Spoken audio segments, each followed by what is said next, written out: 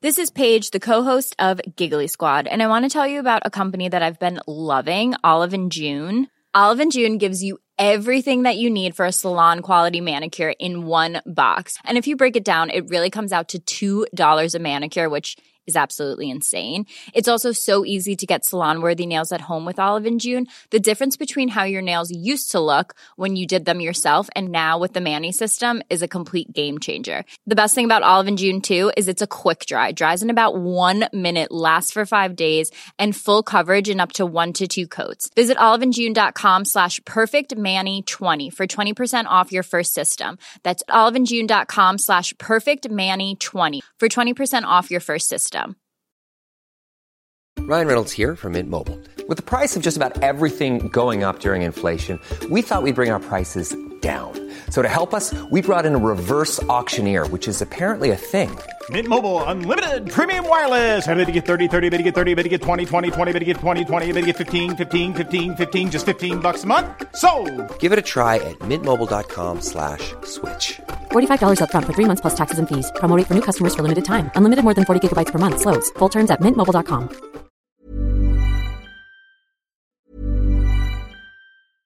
Imagine the softest sheets you've ever felt. Now imagine them getting even softer over time. That's what you'll feel with Boll & Branch's organic cotton sheets. In a recent customer survey, 96% replied that Boll & Branch sheets get softer with every wash. Start getting your best night's sleep in these sheets that get softer and softer for years to come. Try their sheets with a 30-night guarantee. Plus, get 15% off your first order at bollandbranch.com. Code BUTTERY. Exclusions apply. See site for details.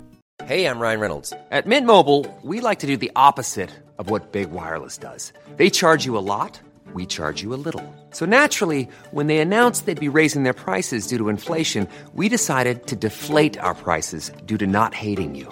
That's right. We're cutting the price of Mint Unlimited from $30 a month to just $15 a month. Give it a try at mintmobile.com/switch. $45 up front for 3 months plus taxes and fees. Promo rate for new customers for limited time. Unlimited more than 40 gigabytes per month. Slows full terms at mintmobile.com. This is Paige, the co-host of Giggly Squad, and I want to tell you about a company that I've been loving, Olive & June. Olive & June gives you everything that you need for a salon-quality manicure in one box. And if you break it down, it really comes out to $2 a manicure, which is absolutely insane. It's also so easy to get salon-worthy nails at home with Olive & June. The difference between how your nails used to look when you did them yourself and now with the Mani system is a complete game changer. The best thing about Olive & June, too, is it's a quick dry. Dries in about 1 minute, lasts for 5 days, and full coverage in up to 1 to 2 coats. Visit oliveandjune.com/perfectmani20 for 20% off your first system. That's oliveandjune.com/perfectmani20 for 20% off your first system.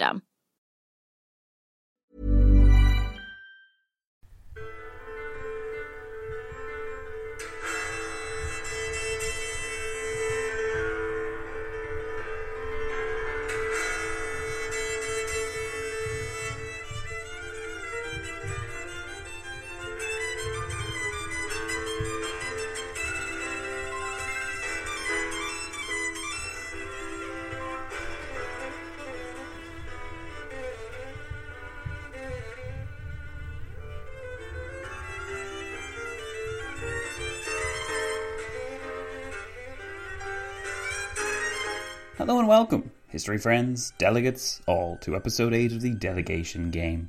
Last time a whole load of deaths darkened our doorway, with Georges Clemenceau, Kerensky, and perhaps even Chaim Weizmann kicking the bucket, all in the space of a single episode. You people are mad. This episode promises to contain less murder, but still an awful lot of conspiracy to commit murder nonetheless. We have had a very productive week as well, as our alternative Treaty of Versailles continues to expand, with several resolutions successfully passed in our voting booth. Where there has been success, though, there's also been an incredible amount of controversy. The Italians, it would seem, have left the building, as everyone's favourite meme maker, Bonifacio Fidel, managed to get himself caught up in a grand conspiracy and was subsequently thrown in prison. As a protest, Vittorio Orlando made a statement to the press, bailed his comrade out of jail and returned home to Rome. Absolving himself of any association with his leader, apparently, Fidel has now thrown his lot in with the Zionist delegation, which would have been a much more effective gesture had its de facto leader, Chaim Weizmann, not vanished. Nobody has seen heads or tails of Weizmann in weeks, but it was the discovery of Alexander Kerensky's body in the River Seine, only a stone's throw away from the Hotel Zachary, that truly sent the doomsayers over the edge. The Big Three, which now consists of Woodrow Wilson, Lloyd George and Albert Clavel, supported by René Massigli, was feeling particularly gloomy at the end of last week's instalment. But in the meantime, they managed to make a critically important policy decision. The Allies, in league with the accredited German delegates, determined at some point last week to actually commit to a proper, organised campaign to crush Bolshevism in Russia. That's right, your vote passed. This firm decision was objected to by Lloyd George, and Woodrow Wilson wasn't so sure either, but in the mood of anti-Bolshevik opinion, which surged following the discovery of Kerensky's body, and the mysterious assassination of Clemenceau, which had yet to be cleared, the tired soldiers of Europe were apparently more willing than one may have expected to venture boldly into Russia's divided wastes. This time they'd be supported by a contingent of Germans. If a concerted invasion of Russia's Bolshevik centre was to take place, the Allies would definitely need the Germans' help.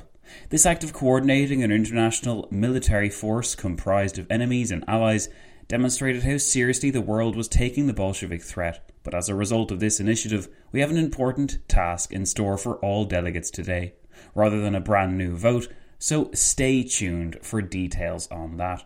We have in fact had another new delegate sign up this week, but James, hi there James, how you doing? You've yet to send me the details of your avatar, so you'll have to wait till next week before you're factored into this game. Similarly, the delegate known as Lilithia, hopefully I'm pronouncing that right, you've yet to send me your details either, so please do that soonish, and all being well, the two of you will be joining this crazy band of delegates next week. As far as I'm aware, that's all the housekeeping we need to tackle for this week's episode, so without any further ado, I'll now take delegates everywhere, to an eerily familiar scene where death hung ominously in the air. Dmitry Robotnik was tired. He was tired of answering questions with so little information. He was tired of walking aimlessly around Paris just to clear his head. He was tired of worrying about the future of Russia if it were controlled by such malignant forces as the Bolsheviks. He was tired of Woodrow Wilson's arrogant proselytizing. He was tired of having to keep bribing and bargaining his way into the important circles. He was tired of thinking about the dead, frozen face which Alexander Kerensky presented to the world after God only knows how long he had been submerged in the River Seine. Most of all, though, Dmitry Robotnik was just really, really tired. A mass exodus of Russia's administrative staff in the aftermath of Kerensky's disappearance and subsequent reappearance had shattered the nerves of most of Robotnik's friends, but it also meant that he, as well as these friends, were given more work to do, in addition to that personable, diplomatic work which he already had. As sole representative of a free Russia, Robotnik was beset by visitors looking for information, yet he never seemed able to get any successful appointments with those Allied VIPs. He walked now, at 11 p.m. in the evening of the 20th of March, in the direction of the people who supposedly would be able to grant this help. In the last week he had expended all of his energies in wresting a promise from the powers to intervene with force and intention in Red Russia. By ridding the centre of the country of its Bolshevik virus, his beloved homeland might be free to choose its own destiny. As he walked in the deserted streets of Paris, rubbish and old newspapers were blown around him with the breeze. The city seemed to be, on the one level, falling apart. It was like a representative of the people that lived in it. It was as though the city could feel their pain. It seemed to creak and groan under the anxiety which the shower of death and anguish had brought into everyone's body and mind. He had heard several stories in the last week, though he could not believe it, of a suggestion which would have brought the whole darned conference to New York. Robotnik was both sad and pleased that the proposal never made it past the suggestion stage. Imagine doing to New York what they were currently doing to Paris. It was enough to wreck one great city with their intrigues, with their lies, with their destructive plans. Who knows what manner of evil might be perpetrated in a less cultured place. The wind howled around him, and Robotnik pulled his jacket collar up. Winter was unwilling to leave the city, just as the smell of death had clung on till the last moment. These nights, there was little to do but drink with his fellow delegates, in the hope that, for a moment, the worst aspects of the situation could be forgotten. He had never expected so much death at such a civilized conference. At 6'5", he was often subject to stern or curious looks, but as matters became more acute in Paris, Robotnik almost began to feel like people were watching him because they expected him to do something terrible. The logic of the last few weeks had taught Parisians that if something awful could happen, then it would happen. And what could be more awful than a hulking 6'5" bearded Russian going on a rampage? Robotnik shuddered to think of it, but the atmosphere had at least brought the delegates closer together. The old exile at the polls had been virtually forgotten, and Pavel Lyubova's indiscretions mostly forgiven. Dmitry Robotnik remembered earlier in the week how he and the Polish delegates, Pavel Lyubova, Bogdan Kudzal and Paderewski, met on Wednesday night for a quiet drink. When Robotnik had innocently asked where Josef Pilsudski had gone to, Bogdan Kudzal excused himself, it transpired, to weep in solitude. Paderewski explained that Pilsudski had suffered something of a breakdown due to the stress and fear inherent in his position, and after recovering some of his faculties, he had been permitted to return home to Poland. Bogdan Kudzal confessed that he did not know if his good friend would ever be the same again, and in response, Pavel Lyubova proposed a toast to friends lost too soon, whereupon everyone recalled the tragic case of Frederick Bronsky. Before long, what had been meant as a quiet, brief drink became an exercise in prolonged, pained expressions of sorrow and gloom. It had torn out Robotnik's heart to see an artist like Paderewski so sad. Not until Poland was free, Paderewski had exclaimed, would he ever play again. That had been his avowed declaration since the Great War had begun. Now, though, Paderewski claimed that he felt compelled to play anyway, because it kept the one candle of light still burning in his life. Without his music, Paderewski confessed, flicking his hand for dramatic effect as he said so, he would have turned to the absinthe, like the late Bronsky. The next morning, on the Thursday, had only brought a hangover for Robotnik and not much else. The Poles, depressed and still somewhat isolated though they were, proved hesitant to openly side with a Russian delegate, as Robotnik had urged. With the Germans in place on the Council of 12, Robotnik had hoped to get a seat for White Russia as well. Failing that, the second best option was to wrest approval from the Allies for a proper concentrated campaign of destruction to be waged against the Reds.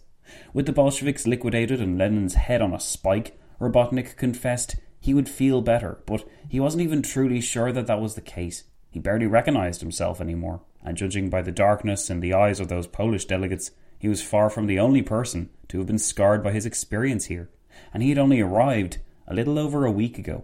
How could those that have arrived on the first day, several weeks before, still be in one piece? How, indeed, but he was about to meet some of these figures now. It was late in the evening, as they had requested. Robotnik checked his pocket watch again, a gift from his late father. Presumably he was dead now, killed on his country estate by the monstrous Reds. Robotnik sighed deeply and glanced straight ahead. This was the place. Perhaps the Germans would be able to offer him some sense of perspective or comfort. At the very least, stepping inside to meet with them would take him off these haunting streets for another few hours. It was an intimidating scene for sure, and Robotnik probably would have hesitated more had he not been so numbed to the situation. He ducked his head under the doorway, and as he entered the room he saw the eyes of the Austrian Chancellor widen. Karl Renner had seen him before, but evidently he'd forgotten just how tall Robotnik was.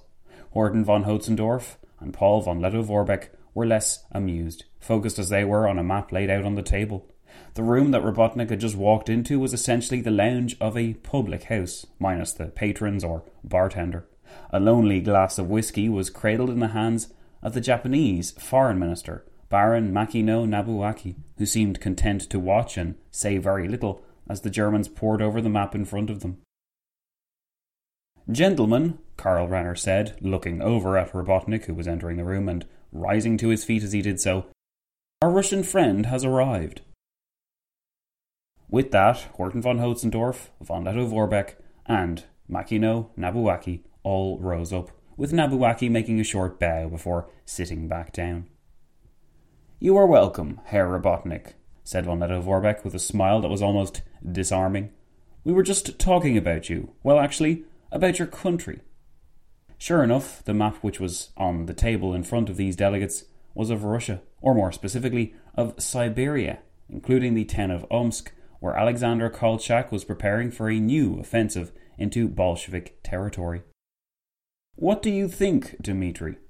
Horton von Hotzendorf asked, in an unusual display of familiarity and friendliness. "Should we support Kolchak with a direct intervention alongside him, or should we move to invade on a different front, perhaps overland through Poland?" Robotnik thought carefully before adding his 2 cents. As he walked closer to the 4 men, who were now seated again, Chancellor Renner handed him a cigarette. "I believe our mission is relatively simple," Robotnik began. "We must ensure that Kolchak is successful, and the best way to achieve such an end is by distracting and dividing the attentions of the Bolsheviks. I believe we should make use of the bridgehead already established in the Baltic by the brave German freedom fighters under the Freikorps banner and capture St. Petersburg. From there, with its access to the sea severed, it will be much easier to starve the Bolsheviks out." Horton von Hotzendorf looked at von Lettow-Vorbeck, who nodded in agreement. "Very good, Herr Robotnik. This was also suggested by our associates in the Council of 12 as the best strategy for containing Bolshevism. Tell me, have you heard from Herr Lubova? I believe it was his intention last week to venture into Russia and meet with the Bolsheviks directly." "I believe, General," Robotnik began, "that Mr. Lubova determined to cancel or at least postpone his trip to Russia owing to these recent developments in Allied policy." "I see," von Lettow-Vorbeck sighed. "So this means the Polish delegation will not be thinning out any further then? Perhaps this is good. In the Council of 12 we are in agreement as well. It took some time, but Lloyd George has finally been brought around, as the Empire has agreed to commit a large proportion of the troops needed for the campaign." "Tell him about our eastern arrangements, General," Karl Renner piped up. Von Lettow-Vorbeck nodded in acknowledgement. "Indeed, Herr Robotnik, it seems that our diplomats have managed to wrest additional agreements, above and beyond our initial expectations, to the great relief of us all. Bolshevism has apparently scared enemies and friends alike into supporting this predominantly German push into Russia. The clear expectation is that we will relinquish our control of this country to a democratic committee once we seize Moscow." Robotnik found himself intervening almost without even realizing it. "Herr General, I hope I am misunderstanding your language. Forgive me, for my German has never been sublime, but you do intend to honour these expectations, do you not? It would be a terrible tragedy indeed if my people were subjected to domination not by a ruinous ideology such as Bolshevism, but by foreign soldiers instead." "Oh, of course," von Lettow-Vorbeck smiled, before adding, "Germany has no designs on your Russian homeland. We wish merely to prop up a stable regime there which will not menace our interests. As soon as this is arranged, with Allied support of course, we will withdraw our soldiers. I am sure you have heard, Herr Robotnik, that I was selected first to command this multinational force. Apparently, Herr Pilsudski's nerves were destroyed by recent events. Poor fellow. I imagine you are quite familiar with the Poles now. I assume they are in agreement with this strategy?"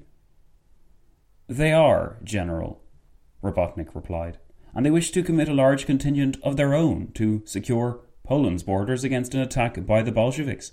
They also seek guarantees that neither the new Russian regime nor the present German one will attempt to undermine Poland's sovereignty." At this point, Horton von Hotzendorf intervened. "There is much indeed still to be done, Herr Robotnik. I believe that in the next week our delegates should work across the board to arrive at some solution for this Russian campaign, lest it crumbles before it gets off the ground. The Poles may still need convincing that the act of marching through portions of their territory will not be used as an opportunity to take liberties with Poland's right to exist. Perhaps a document testifying to this effect, signed by all delegates, will do the job." "That would work wonders for Polish nerves, Herr von Hotzendorf," Robotnik replied. "I have myself been appointed as something of a go-between since, well, you know." Robotnik found his voice trailing off. "Yes, my friend," Karl Renner replied, "please do accept Germany and Austria's utmost sympathies in the matter of Kerensky's tragic demise. We wish to assist your investigation in any way possible. Renner then added, I believe the investigation is being conducted by French police. They insist on maintaining control over the investigation, even though the White Russians are desperate to have a final say themselves. Crazy times we live in where a statesman will be killed simply for doing his job. Kerensky was at one point our enemy, Herr Robotnik, but no figure deserves to suffer such a fate as this. Robotnik nodded in agreement and finally lit his cigarette, taking a deep drag and breathing in and out several times. It was, his physician told him, how the Indians liked to relax in the evenings. So if it was good enough for them, it was good enough for him. Horten von Hotzendorf and Paul von Lettow-Vorbeck began muttering to one another, and Baron Makino Nabuaki suddenly stood up to speak. Gentlemen, he said in French, I leave you now for the Council of 12. I trust that we see eye to eye on the question of the exchanging of territory. Robotnik could feel the two Germans wince as Nabuaki left the room. Robotnik was afraid to ask, but he did anyway. Gentlemen, exactly what portions of Russia have you promised the Japanese Foreign Minister? Who gave you such power? Fret not, Herr Robotnik, exclaimed Horten von Hotzendorf. The Japanese Baron refers merely to the exchange of territory from Germany's colonial establishment on the Shandong Peninsula to Japan. In return, Nabuaki has promised us extensive trading rights in the region as well as in Siam. In Siam? Robotnik was as confused as he was relieved. Correct, Herr Robotnik. Japan and Siam have been working closely with one another throughout the conference, and Baron Nabuaki assured us that Prince Charun of Siam would be persuaded to join a limited free trade agreement with Germany in the Pacific. I see, Robotnik replied. And when is this Council of 12 meeting going to take place? Karl Renner was about to answer, before thinking better of it and glancing at his pocket watch first. His eyes widened once again. Well, Karl Renner said, we have to be there in 3 hours. Better get some sleep. Robotnik knew he'd get little in the way of sleep that night, or should that be morning? On his way back to the Hotel Zachary, he couldn't help but marvel at the industriousness of the German delegates. There was, in practical terms, no need to meet with him in secret at this dive in Paris in the middle of the night.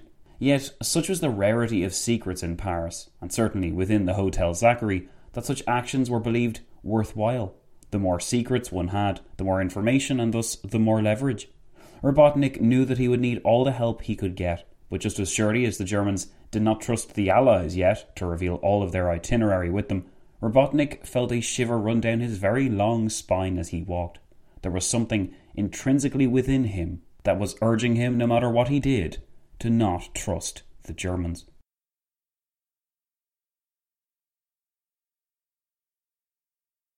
It was an outrage, and that was that. Italy's honour had been maligned, the name of her statesman trampled underfoot. And why? Because some two-bit diplomat supposedly had evidence of some kind of conspiracy? The whole thing was ludicrous, and yet it was another example of the kind of fiascos which Italy had to put up with on a regular basis. Still, if one positive could be drawn from the dire past week, it was that Vittorio Orlando was at last able to now relax at home for a few days, until the Allies realised that they needed their Italian friend to continue developing this New World Order. Orlando reread his press release one last time.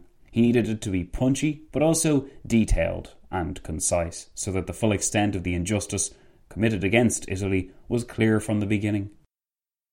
Orlando felt that he was still fuming over the barbaric way in which justice was meted out in Paris.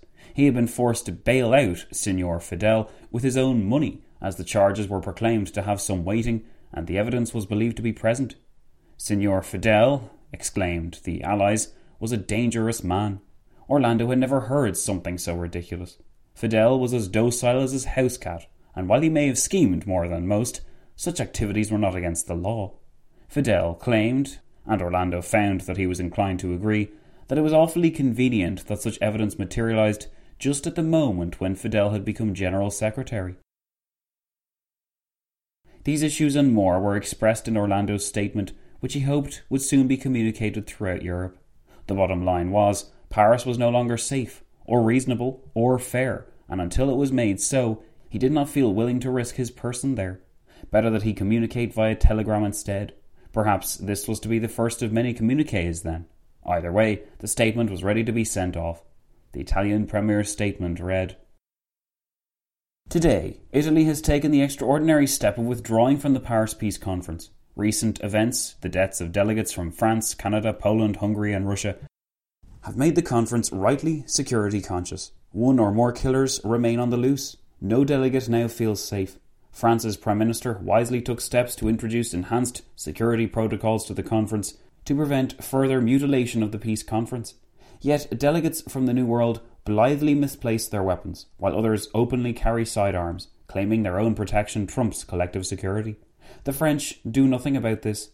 To compound matters, France's Prime Minister, Monsieur Clavel, has naively politicised security arrangements, making himself police, judge and jury in all matters relating to security.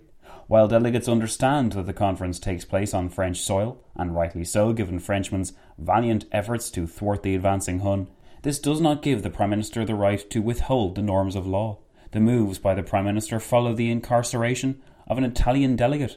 The clear lack of legal case against Signor Fidel has added weight to the case against the French government in overreaching itself in matters of security. Sadly, delegates at the peace conference have been duped into supporting Monsieur Clavel's spectacularly misguided proposals. Monsieur Clavel's proposals passed after, and it cannot be overstated, the arrest of the existing General Secretary of the conference, one Bonifacio Fidel. Italy acted quickly to gather support for sensible amendments to the security policy, yet these efforts failed, in large part due to the embassy having to split its efforts between the conference and identifying the whereabouts and status of our incarcerated delegate. The lack of a General Secretary can be directly implicated in the failure to support our sensible revisions. This failure of the diplomatic process leaves Italy with no option but to lodge a formal protest over the treatment of Signor Fidel and to withdraw from the conference until it can be sure that its delegates can operate securely and free from politically driven interference from the state authorities of the French Republic. Furthermore, Italy will cooperate with any legitimate police operations to identify the unapprehended killers. The current armistice was won at too great a cost for this peace to fail on grounds that can be so easily resolved with negotiation. I urge the French government and all delegates at the conference to act in accordance with international norms of law.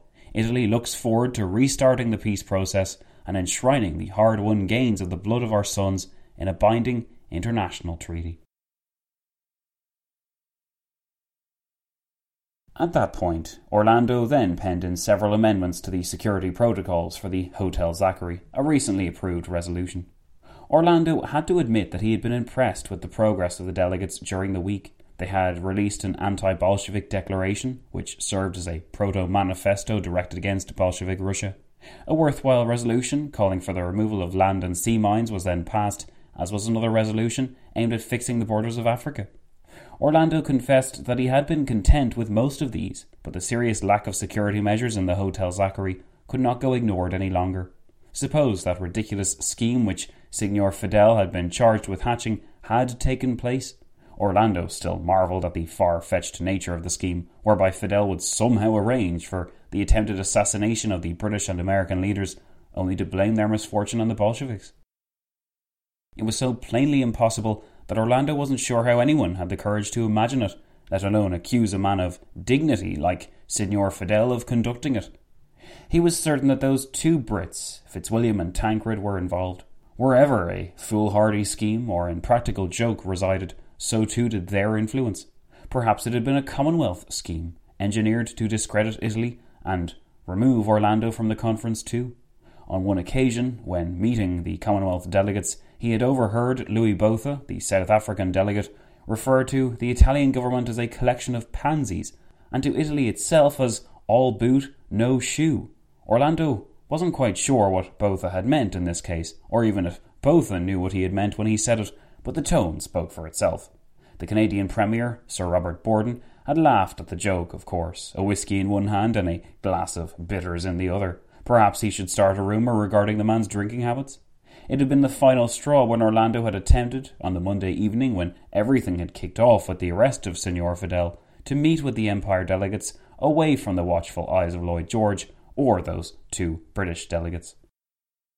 A statement of common purpose was all Orlando had been looking for, essentially a character reference to the effect that Mr. Fidel could never have done all that he had been accused of. Yet Orlando found not men, but opportunists shamefully bandwagoning at Fidel's expense. David Mackay and Arthur McCalville had been especially confrontational in that brief meeting, exclaiming their firm belief that Fidel was guilty as charged, and that he had long been the problem child of the conference. Orlando had been too exasperated to even speak. He stormed out of the meeting in a rage, loudly lambasting the very institution of the British Empire, as David Mackay looked on, horrified, with his hand over his patriotic mouth, for he had never heard such a candid expression of criticism be directed at his beloved empire before. Orlando believed it was pathetic, but he was more frustrated that the meeting had produced nothing of use. Now he was reduced to waiting for the Allies to call on him, and with the Germans already taking up plenty of time, there was no reason to suspect that his presence would even be needed. If they intended to let Italy stew in her juices, though, Orlando promised himself that he could take the heat.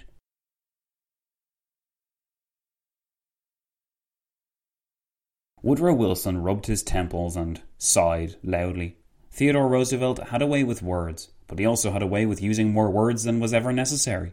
The room was filled, according to House, with hostile Americans wearing friendly masks, but Wilson was doing his best to appear receptive. It was no use, plainly, to spurn all contact with his rival, as long as the passage of the League of Nations and the political support for the final treaty depended so heavily upon the public backing of the former president. It was his other, lesser deputies that Wilson found he really could not stand. He was now 6 minutes late for a Council of 12 meeting in the French Foreign Minister's apartment at the Quai d'Orsay. Roosevelt seemed to be on a mission to give each of his cronies some airtime, while Walter Cameron, the sometimes shaky but well-meaning intermediary, watched in what seemed like a contented silence. Roosevelt was doing his best to present a united Republican front to the president, and he didn't want Cameron's Wilsonian sentiments getting in the way of that. It seemed that all of his speakers had something they wished to emphasise. For Bruce Pugh, it was the business interests which would be affected if America continued to maintain a presence in Europe after the peace treaty. For William Randolph Hearst, it was the negative impact which rival newspaper corporations were having on his profits, thanks to their support of Wilson's case. Hearst wanted Wilson to do something to help blunt some of the sharpness of their editorials, so that Hearst would be able to carry on with no hurt feelings. Wilson resented Hearst's willingness to sling mud when he found it so hard to endure the mudslinging himself. Then there was Oliver Flanagan, who cared, it seemed, like nothing in the world the way he cared about oil. A bloviating, self-interested windbag if there ever was one. What did it matter how expensive or accessible oil was when Germans were starving and teetering on the edge of the abyss? Oh, and there was time for expressions of sympathy towards the Germans too, as Joseph Zahn reminded Wilson of his German roots for the umpteenth time, and proclaimed his profound wish to see America and Germany, two great nations, united in common friendship, without suggesting how this might be achieved. House had been right, though. Oliver Flanagan seemed out to get his fellow Texan. That had perhaps been a touch dramatic when House had told him about Oliver Flanagan's schemes, but Flanagan was definitely no fan of that colonel. House and Wilson used to joke together that if Flanagan failed to mention Harvard or oil within 3 sentences, then Oliver Flanagan was probably ill. But as he watched him speak, Flanagan was the final speaker that day, Roosevelt had promised, it began to dawn on Wilson the full extent of the strain of the last few weeks. House had sold the idea of cooperation with the Republicans and with Roosevelt and company as a means to get the majority of what he wanted, with the added benefit of being able to share the burden between like-minded, useful allies. The key word being useful, as House reminded Wilson constantly how useless his candidates that he had brought with him to Paris originally had been so far. Despite the grand idea of sharing the load, though, Wilson found he was even more exhausted than he had imagined. The act of sharing the load with political animals like Roosevelt came with the constant exercise of always having to look over his shoulder, always having to double-check his intentions, always having to watch what he said. This act, which he was forced to put up at all times, of being contented with what had been achieved when he was in fact bitterly disappointed and so resentful towards the American political establishment, and in some ways the American people as well, were weights that dragged him down. Wilson had been feeling under the weather for some time, but the sheer shock of being with Clemenceau at one moment, of visiting the recovering Premier in his room, only to have to attend his funeral 48 hours later, had been monumental. He had never seen or known so much death in such a short space of time. Perhaps the place, perhaps this city of Paris, really was cursed. It was distressing and terrifying all at the same time, and everyone was looking to him. Everyone wanted something. Everyone was waiting for him to slip up, to make an appointment, to explain the long and vibrant history of their armpit of a country. Any favours which were done for him were expected to be returned in double quick time, with double the impact. People were rude and self-interested and uncaring and unkind. The French press continued to pick him and his wife apart. He felt a vain throb in his forehead. This always happened when he thought of her coming under attack, but lately that feeling had been more and more frequent. House had told him on more than one occasion that he had looked tired lately. Was he going to make it across the finish line? He had to, otherwise Roosevelt would swoop in and claim all the credit. The credit was his. It was for Woodrow Wilson because he had been here from the beginning, while Roosevelt didn't even know what party he served. Wilson knew that he served America. He knew... Wait a minute. Was Flanagan still talking? Okay. Enough was enough. Wilson rose from his seat abruptly, so that the chair legs scraped off the oak floor.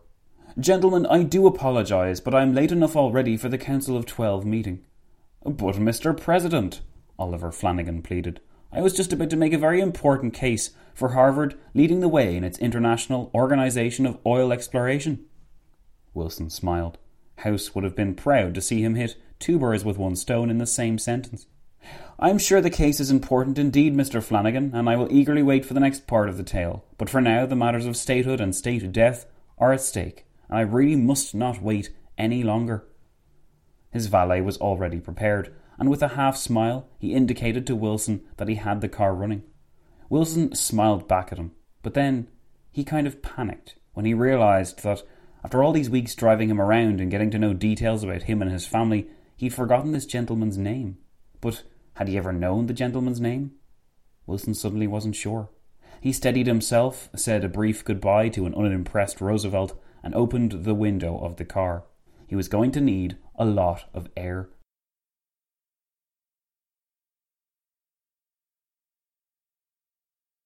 Maybe we got the wrong day, Fitzwilliam suggested.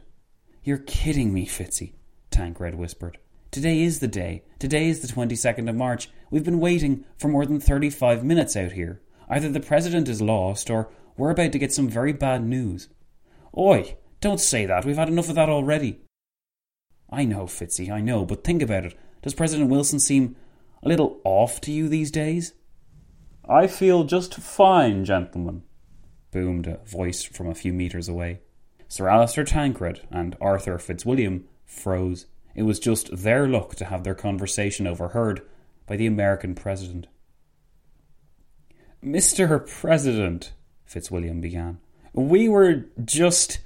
Of course, Mr. Arthur, of course, Wilson began. I understand these things happen. Do be wary, though. Some people have even bigger ears than I do. Wilson sailed past the 2 Brits, opening a large wooden door into Stephen Pichon's room as he did so. The door closed loudly behind him. Tancred just stared at it. Did the President of the United States just call me Mr. Arthur? Fitzwilliam asked. Did the President just to make a joke? Tancred replied.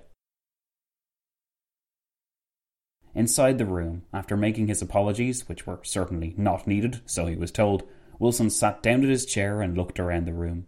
The faces had certainly changed and grown in number since everyone had first gathered with such high hopes on the 12th of January. How long ago that all seemed now. How he longed to go back to a better time like that. Mr. President, Albert Clavel grasped his hand. I do hope we can find some common ground today. We have all been talking in the last 30 minutes about our mutual and commonly held aims for this conference, and we are in agreement about the importance of the League of Nations and the necessity in destroying Bolshevism. Wilson swallowed hard. He was not a fan of this destroy Bolshevism business. Russians should be let sort things out for themselves. They would surely come through in the end once they realised how empty Bolshevism truly was. Still, if intervention in Russia could get everyone agreeing, then He was happy for now to sponsor it, he supposed. The Germans seemed particularly keen. Von Lettow-Vorbeck informed them the previous day that Germany could rely on its own freedom fighters in the Baltic. Wilson then caused a ruckus by asking whether the Baltic should not go back to Russia. Von Lettow-Vorbeck hinted that Germany had interests and legitimate ties to the region, and Lloyd George piped up that the Baltic peoples had national aspirations of their own. "Gentlemen," René Massigli began, "it is very important that we proceed with good pace through today's agenda. Many of us are tired and, no doubt, somewhat cranky, but we must push through nonetheless." Wilson smiled weakly. He wanted to be anywhere else but here. With a sense of dread, he glanced at the itinerary. The list was long and by no means straightforward. Albert Clavel could feel the colour rushing to his cheeks. Why did it always feel like the President had no time for him? It was hard enough filling Georges Clemenceau's shoes without being reminded in every interaction how insignificant you were. René Massigli looked back at him with a pained but sympathetic expression on his face. He knew that his English was never going to be good as the late Clemenceau's, but surely he hadn't given Wilson cause to take offence. He'd even mentioned the League, since that was always sure to make Wilson happy. It almost seemed as though the President was somewhere else. Maybe, Clavel dared to think, it was more than that. Wilson certainly seemed permanently tired these days, and not always able to hold on to the facts like he used to. Perhaps it was just the circumstances they were in. It had been a uniquely stressful week after all, after that business with the Italians evacuating and that Jewish Italian being arrested. Clavel kept forgetting to ask for more information about that. It was as though he could never learn enough about what was going on these days. He didn't know how Clemenceau had managed it. Then Massigli got his attention and indicated he was about to begin. "It is very important that we proceed with good pace through today's agenda," his friend said. "Many of us are tired and no doubt somewhat cranky, but we must push on regardless." Clavel noticed that an imitation of a smile played across Wilson's face. He sincerely hoped that the President was going to be all right. It had already been a long day, but the number of visitors and their varied nature threatened to make this day an intolerable one. The King of Siam, or Prince of Siam, whatever he was, wanted to negotiate an advantageous trade deal with Europe and had one with Japan already, or was it the other way round? Mr. Maroon's French wasn't very good. Karhu Rosnak, that infamous chain smoker, was as animated and expressive as ever. Von Lettow-Vorbeck made the cardinal error of mistaking Slovenia for Slovakia, and it seemed as though for a moment that this cloud of smoke was fit to rain down upon the German general for his crimes.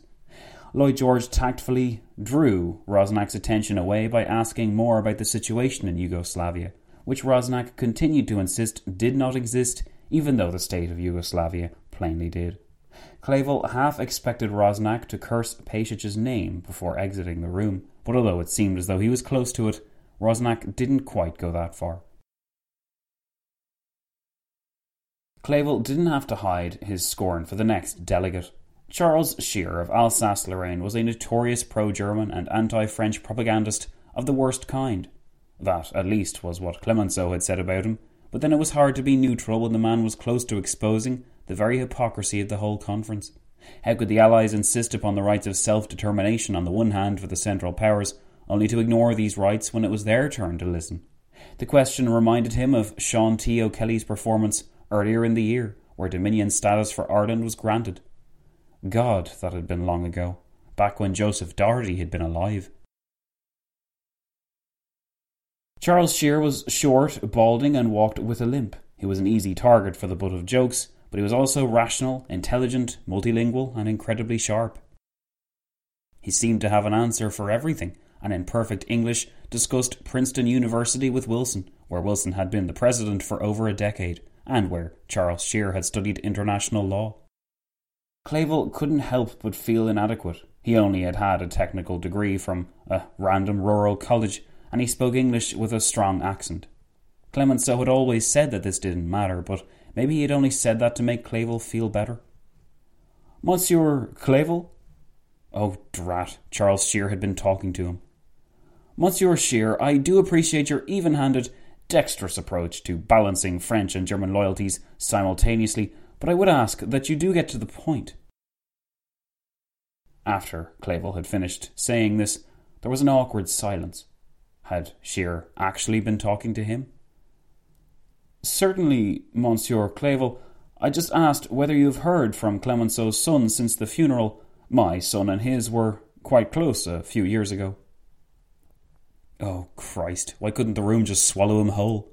The only person here who looked worse than him was Wilson, who still had that weak smile stapled onto his worn face. Venizelos was next, which at least gave Clavel something to look forward to. Venizelos talked as though he cared about you, your family, and that pet you lost as a child.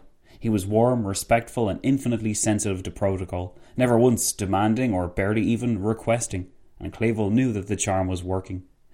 Here, Venizelos was trying again for Cyprus, but only slyly. Above all, he wanted to express his concerns regarding Albania, which he insisted was coveted by Italy, was an unnatural creation of 1913, and was too unstable to last very long. Venizelos said he regretted the Italians were not present to answer this challenge, but he insisted that a committee to determine the future of Albania should be established. A few people nodded their heads. Another committee?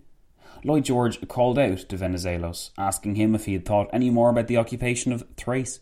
Venizelos insisted that Thrace was a melting pot of civilized and uncivilized peoples, but that the Greeks were of a majority. Lloyd George said he agreed. Venizelos chuckled, and Clavel suddenly felt as though he was intruding on some kind of bromance. An Arab candidate stood before them next, and curiously, Baron Nabuaki, silent up to this point, said an awful lot of words. At one point, a translator beside Nabuaki began working overtime. Was Nabuaki speaking in Japanese to this Arabian? And the Arabian was understanding him? When had this hulking warrior been to the Orient? So many questions, but Nabuaki was keeping his secrets under wraps, although Clavel realised he'd never seen the old Baron laugh so much. It was a bizarre feeling to be excluded by language from a conversation and not know the full details. Was this how Vittorio Orlando had felt? Clavel felt his stomach lurch. He had skipped lunch again that day. There had simply been no time to eat. Prince Nawar Sharif wishes to remind those present that he awaits confirmation of his family's prerogative over the Arabian Peninsula and for equal trading opportunities with Britain and France. Japan, His Highness believes, would be best positioned out of all the powers to pursue a mandate in the region, for its interests coincide with those of the Sharifi family. What had just happened? The Japanese to French translator finished his final sentence of Nabuaki's speech in such a way that it almost sounded like the official was apologising and asking a question at the same time. Yet nobody seemed to be paying attention. "Perhaps," piped up Lloyd George, "we should resume such a weighted development as this in the near future. Thank you, Prince Sharif. We will see you again in a few days." Sharif explained then in perfect English, the fifth language he had spoken fluently in this room by this point, that he could not go into the good night once more and leave his country's future up to the hands of fate. In other words, he refused to leave until something was done for Sharifi Arabia, or whatever he wanted to call it. Lloyd George, flummoxed and evidently taken back, asked Nabuaki what he thought might be done. Nabuaki responded that Japan would happily give up its pretensions as a mandatory power over Arabia as soon as the Shantung Peninsula was confirmed to Japan. So that was the Japanese baron's game. Wilson perked up, then sat back into his chair again when he realised he didn't have the energy to debate at this point in the day. Clavel was right there with him. After a short discussion, Sharif indicated he would be satisfied with an invitation to return to the Council of 12 the next day. Paul Lemons and his bumbling sidekick entered the room next, and Dinkelbush managed somehow to trip over the lip of the rug on his way into the room, causing a tremendous crash and leaving Lemons mortified over what to do. He waited for Dinkelbush to get to his feet, and as he scrambled to do so, his trousers ripped all down the seam. The rip sounded so unreal, Clavel was at first certain that Dinkelbush had made the sound himself as a joke. But when the Belgian stood up, and Paul Lemons cursed in Dutch and French in rapid succession, as though he had to let the gods of both languages know how cursed he truly felt, it was realised in the room that Dinklebrush had done it again. "Gentlemen," Emmons began, somehow with composure, "my friend and I will take a recess and will return tomorrow with our findings."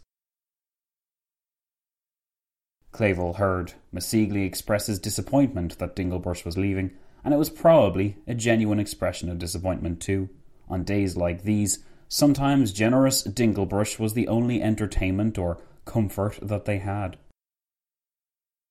On a more sombre note, at 8:45 p.m, when he was beyond hungry, Clavel was forced to listen to a representative from Hungary. Clavel kept the irony to himself, but even in his impatient, tired and hangry state, he couldn't help but feel impressed with this woman. Lady Eleanora Chalk, the Black Widow, as Masigli whispered to him, had a reputation which spoke for itself. Hungary, Chalk was saying, was in a state of crisis. While she wished to not blacken the reputation of her country, and while she thanked the Allies for their hard work so far, she impressed upon them with eloquence and grace the bare facts. The creeping tentacles of Bolshevism, Chalk said, were grasping at Budapest, and a communist party had infiltrated many aspects of the Social Democratic Party of the state.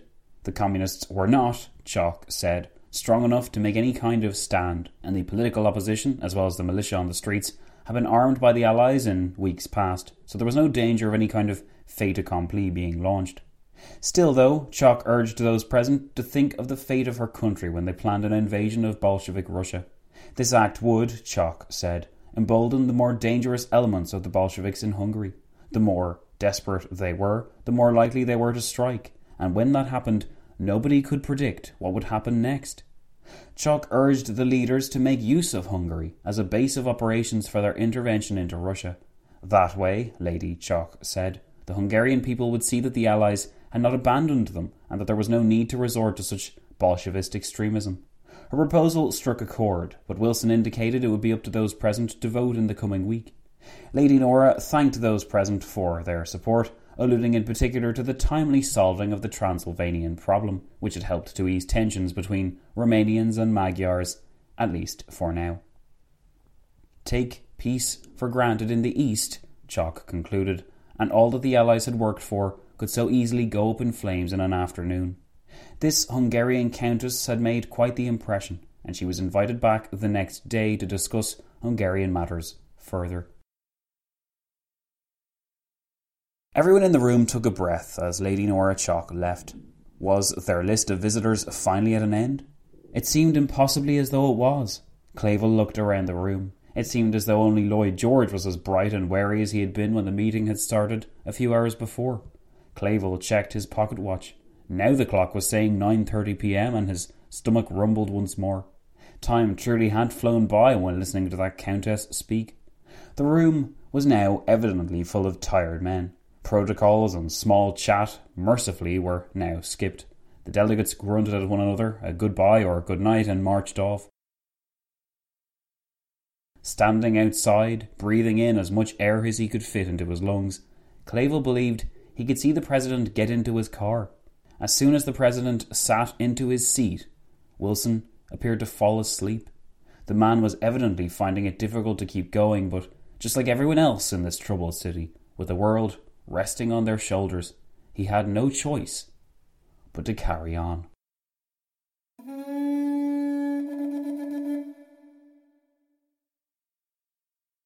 And that, dear delegates, is the end of the episode. In this instalment, an awful lot has taken place, and your chairman has been positively worn out examining all your exploits.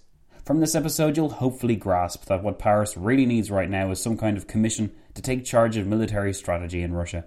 If an intervention is to take place, as you guys voted for, then it has to be coordinated properly, and the Bolsheviks must not be underestimated. Due to the announced intention of the Allies to intervene in proper force and with a genuine plan, Admiral Kolchak in Siberia has been emboldened, and his offensive looks to make some good progress.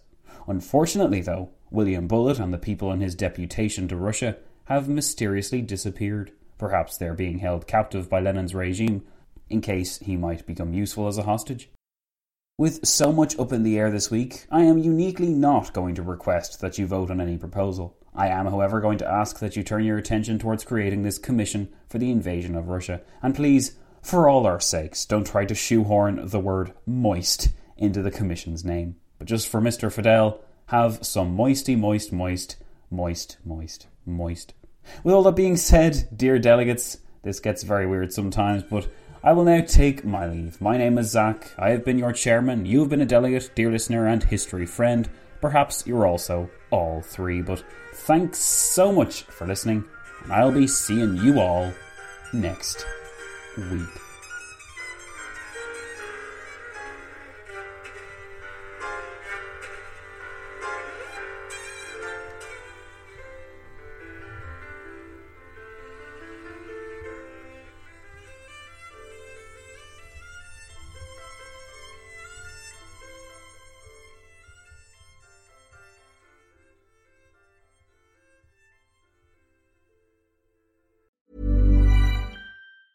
Mom deserves the best, and there's no better place to shop for Mother's Day than Whole Foods Market. They're your destination for unbeatable savings, from premium gifts to show-stopping flowers and irresistible desserts. Start by saving 33% with Prime on all body care and candles. Then get a 15-stem bunch of tulips for just $9.99 each with Prime. Round out Mom's menu with festive rosé, irresistible berry chantilly cake, and more special treats. Come celebrate Mother's Day at Whole Foods Market. Planning for your next trip?